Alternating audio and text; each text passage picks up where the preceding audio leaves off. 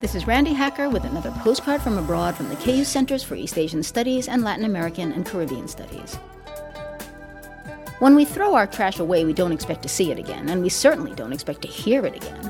But a group of young musicians from a slum here in Paraguay is poised to change that. Thanks to a collaboration between a trash collector and a local musician, Paraguayan music, best known for its distinctive bottle dance and the unique rhythm of its polka, is about to add to its canon.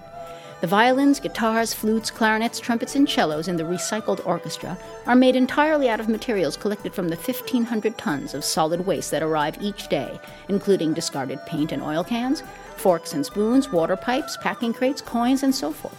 You've heard of the Philharmonic? Well, this is the Landfillharmonic. With thanks to Danika Swanson for this text, from the KU Center for East Asian Studies, this is Randi Hacker. Wish you were here.